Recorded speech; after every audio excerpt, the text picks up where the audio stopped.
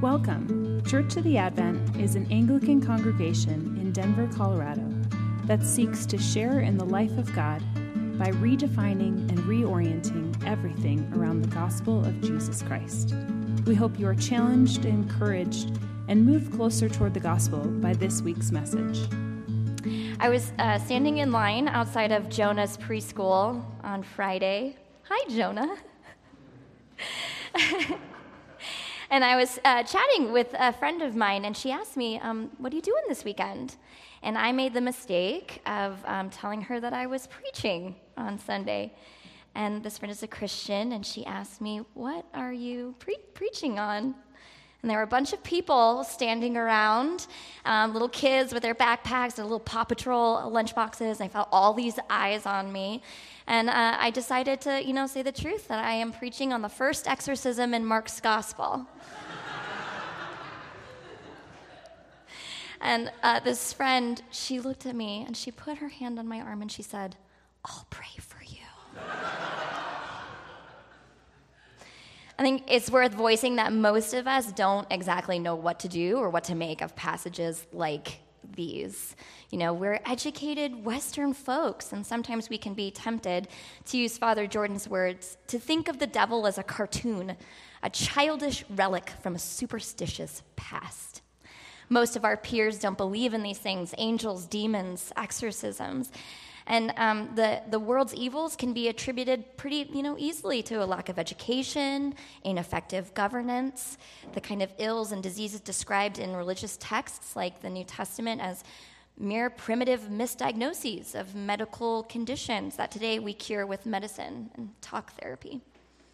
On the other hand, a lot of us know some folks, maybe a very religious aunt or something, who's always prone to overly attributing every evil to demonic forces.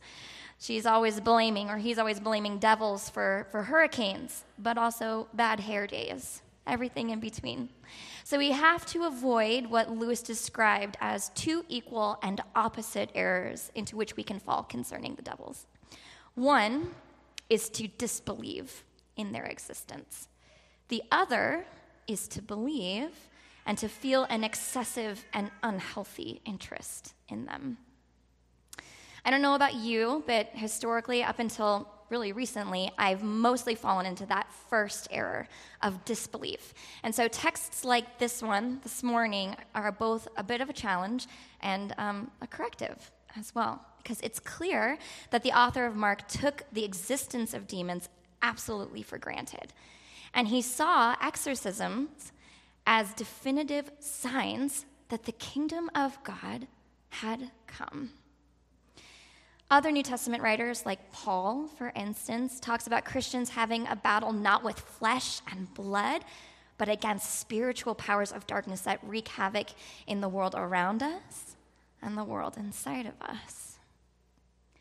So while this passage represents an extreme case of demonic interference, one that we may not have seen with our own eyes, although maybe some of you here have, we can see in it a dynamic that we do recognize, that we can name, that we have seen all too many times, an evil we know too well. It's the evil of people being crushed and manipulated, controlled, and dehumanized by forces that are more powerful than they are. And we see also that we have only one hope against evil like this. It's Jesus, our brother, the one we know and love, who's the Son of God. He came to reclaim and restore his friends who are broken and held in bondage. And so I'm going to hew pretty close to the text this morning, and I'm going to talk about this exorcism in two of its aspects: the aspect of reclamation and the aspect of restoration. It's a reclamation and it's a restoration. And my hope is that while talk of demons can sometimes make us feel a little wobbly and uncertain, we will be steadied by looking to Jesus. The same Jesus that we know and love is the Jesus that sent a demon fleeing by the authority of his Father and the power of the Holy Spirit. And that same Jesus and that same Holy Spirit are present here with us today, working in and through us to reclaim and restore us. So let's go ahead and get into it. We are in Mark 1, starting in verse 21. All right, let's talk about reclamation. Note, I use a word reclaim, not just claim. Anybody can claim something. You can call shotgun, doesn't necessarily mean it's yours, but you can only reclaim that which actually belongs to you. So in what way is this exorcism a reclamation? This story is a story about reclamation. It's the reclamation of God's children from a brutal rule of powers and people and authorities that have no right to rule over them. Jesus can do this because he has authority. He has an authority that far outpaces first that of the scribes and then more dramatically that of Satan and his lackeys. Or can we call demons lackeys? Anyway, maybe we shouldn't. I don't know. Yeah. Okay, sure. Yeah, Satan and his henchmen as his representatives.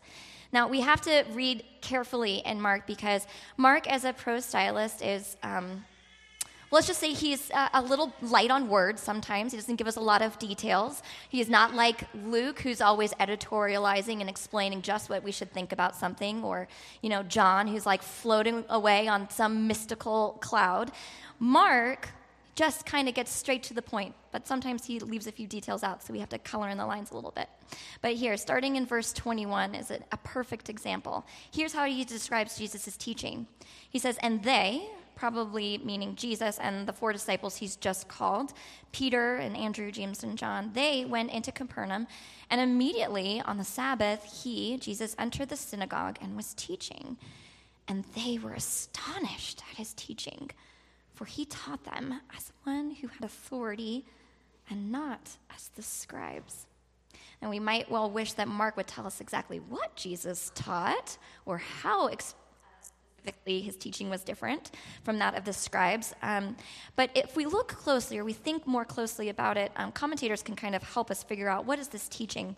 William Lane proposes that what Jesus was teaching is the passage that Jordan taught on last week, a recapitulation of that, the essential kernel of the gospel, which is this: the time is fulfilled and the kingdom of God has come near. Repent and believe the good news. Now, what makes Jesus' teaching different from that of other teachers is that Jesus doesn't just talk about the kingdom of God. He doesn't just describe the kingdom of God. Here, in his first miracle, at least the first miracle reported in Mark's gospel, Jesus actually ushers in that kingdom. He brings it in because he is fulfilling the words of the prophet Isaiah, that the Messiah would proclaim good news to the poor, heal the sick, and set free those who are oppressed. So, whereas the scribes, who were essentially scholars, interpreters, they might teach people the correct way to observe this or that Levitical purity law according to the traditions of the elders. But Jesus shows up as an agent of the lawmaker himself.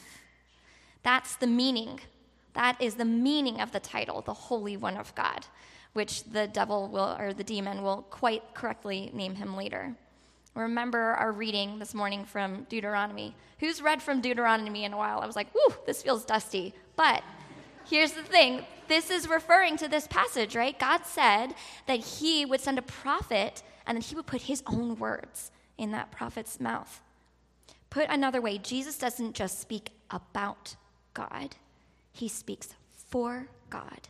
He speaks as God. And the quality of his speaking, of his words, it's categorically unlike any merely human word.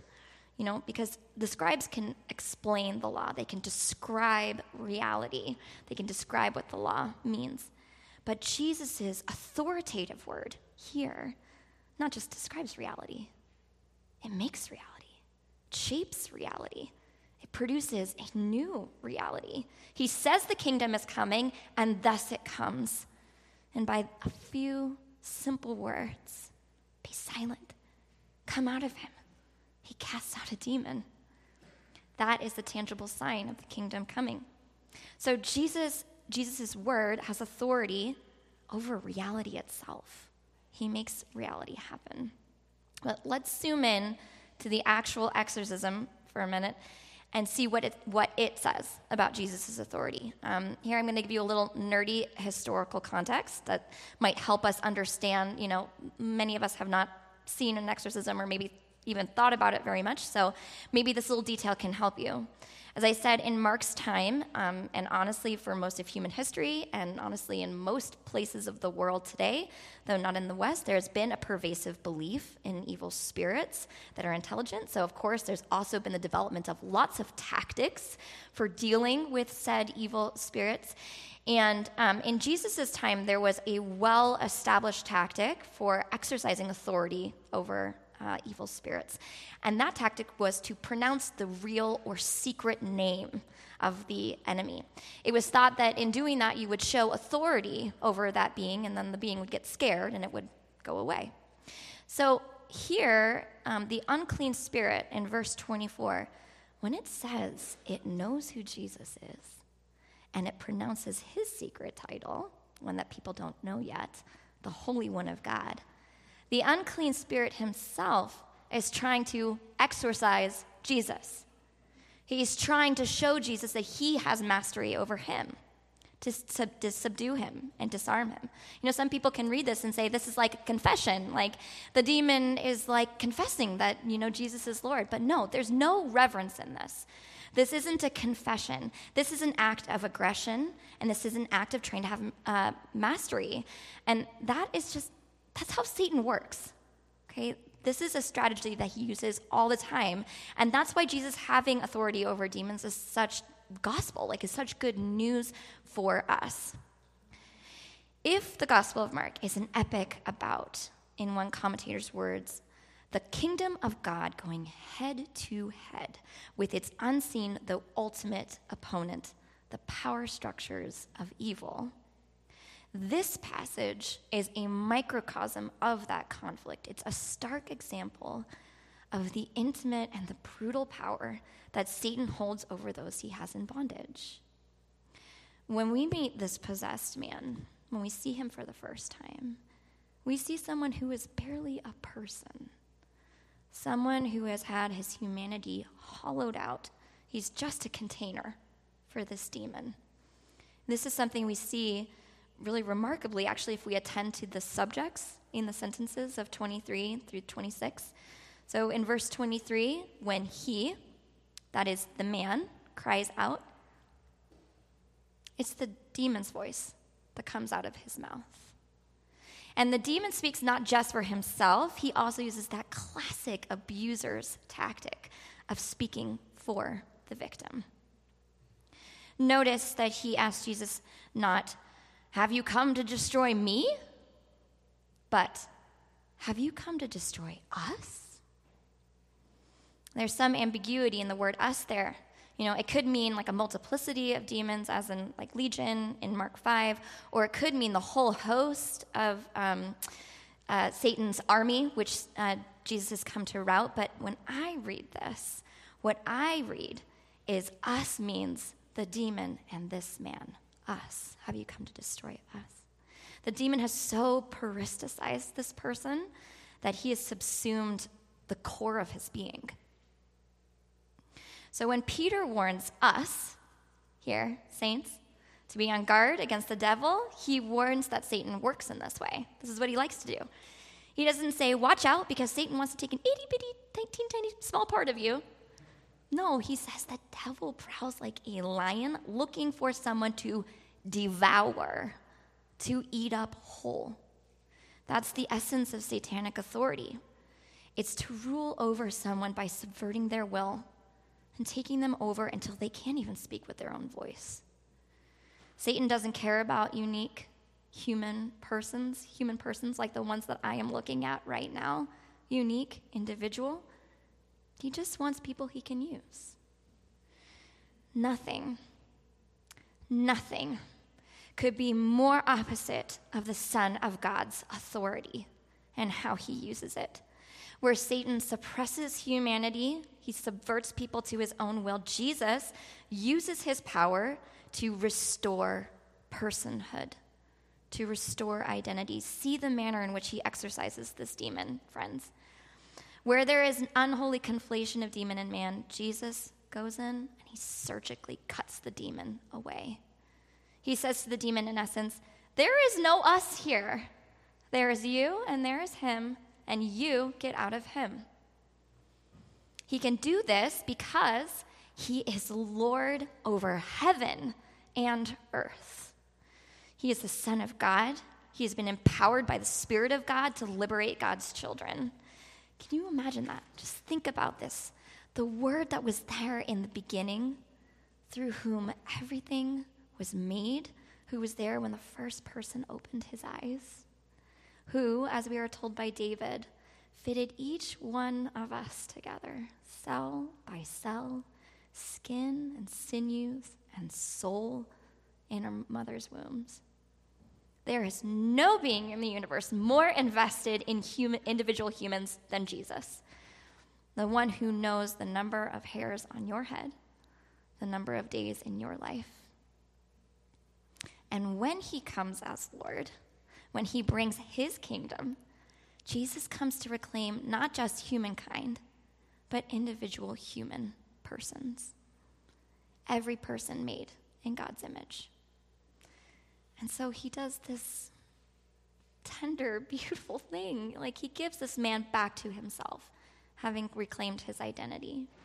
And he's at a work not just of reclamation here, but also of restoration. Restoration. He's restoring this man not just to himself, but also to relationship with God and with others. To understand that, we have to talk a little bit about this phrase, unclean spirit, kind of a weird phrase. It's actually Mark's favorite phrase for demons. And when Mark refers to the demon as an unclean spirit, he's not just saying, he's saying both, that the spirit itself is unclean. It's unholy. It's an enemy of God who has done something wicked by defiling one of God's creatures. But he's also saying that this man has been made unclean by the Spirit. He's been made ritually impure. So under Levitical laws, you became impure anytime you came into contact with death or with decay. You could be impure by having a skin disease, by touching mold or like afterbirth or a dead animal. Uncleanness of this kind, it's not sinful, okay? It's not because of something you've done. It's just the collateral damage of living in a world that's contaminated by death. Folks who are ritually impure, they couldn't approach Yahweh because Yahweh is the God of life, and death and decay burn up in his presence. If you were ritually impure, you also could not be around others because impurity was like a contagion. It was like a pollution. So if other people came near you, they could become impure. So there's just a certain hopelessness in this whole situation, right? Because the Levitical priests, they didn't have any power to cleanse or to heal. All they could do is wait for that unclean person to quarantine and see if the thing got better by itself, if it healed naturally. And then the Levitical priest's job was to basically pronounce that person was clean and then to offer a ceremonial washing and a sacrifice on their behalf. Folks like lepers and the possessed, what hope did they have? No one was going to want to draw near to them or take care of them. They're afraid. They're afraid of becoming contaminated by being near to them. Again, I want to just emphasize this. In Mark's gospel, possessed people are never treated as sinful. Jesus, often when he heals people who have bodily sicknesses, he'll offer them forgiveness. He never does that to a possessed person in Mark's gospel. And while the sick are usually able to advocate for themselves, the demonized are entirely helpless. They're either brought to Jesus or they're sought out by him. Okay, let's look at this.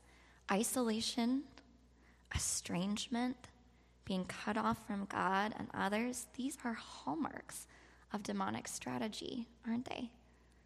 What is more satanic than to get someone alone and whisper in their ear, "You're unclean.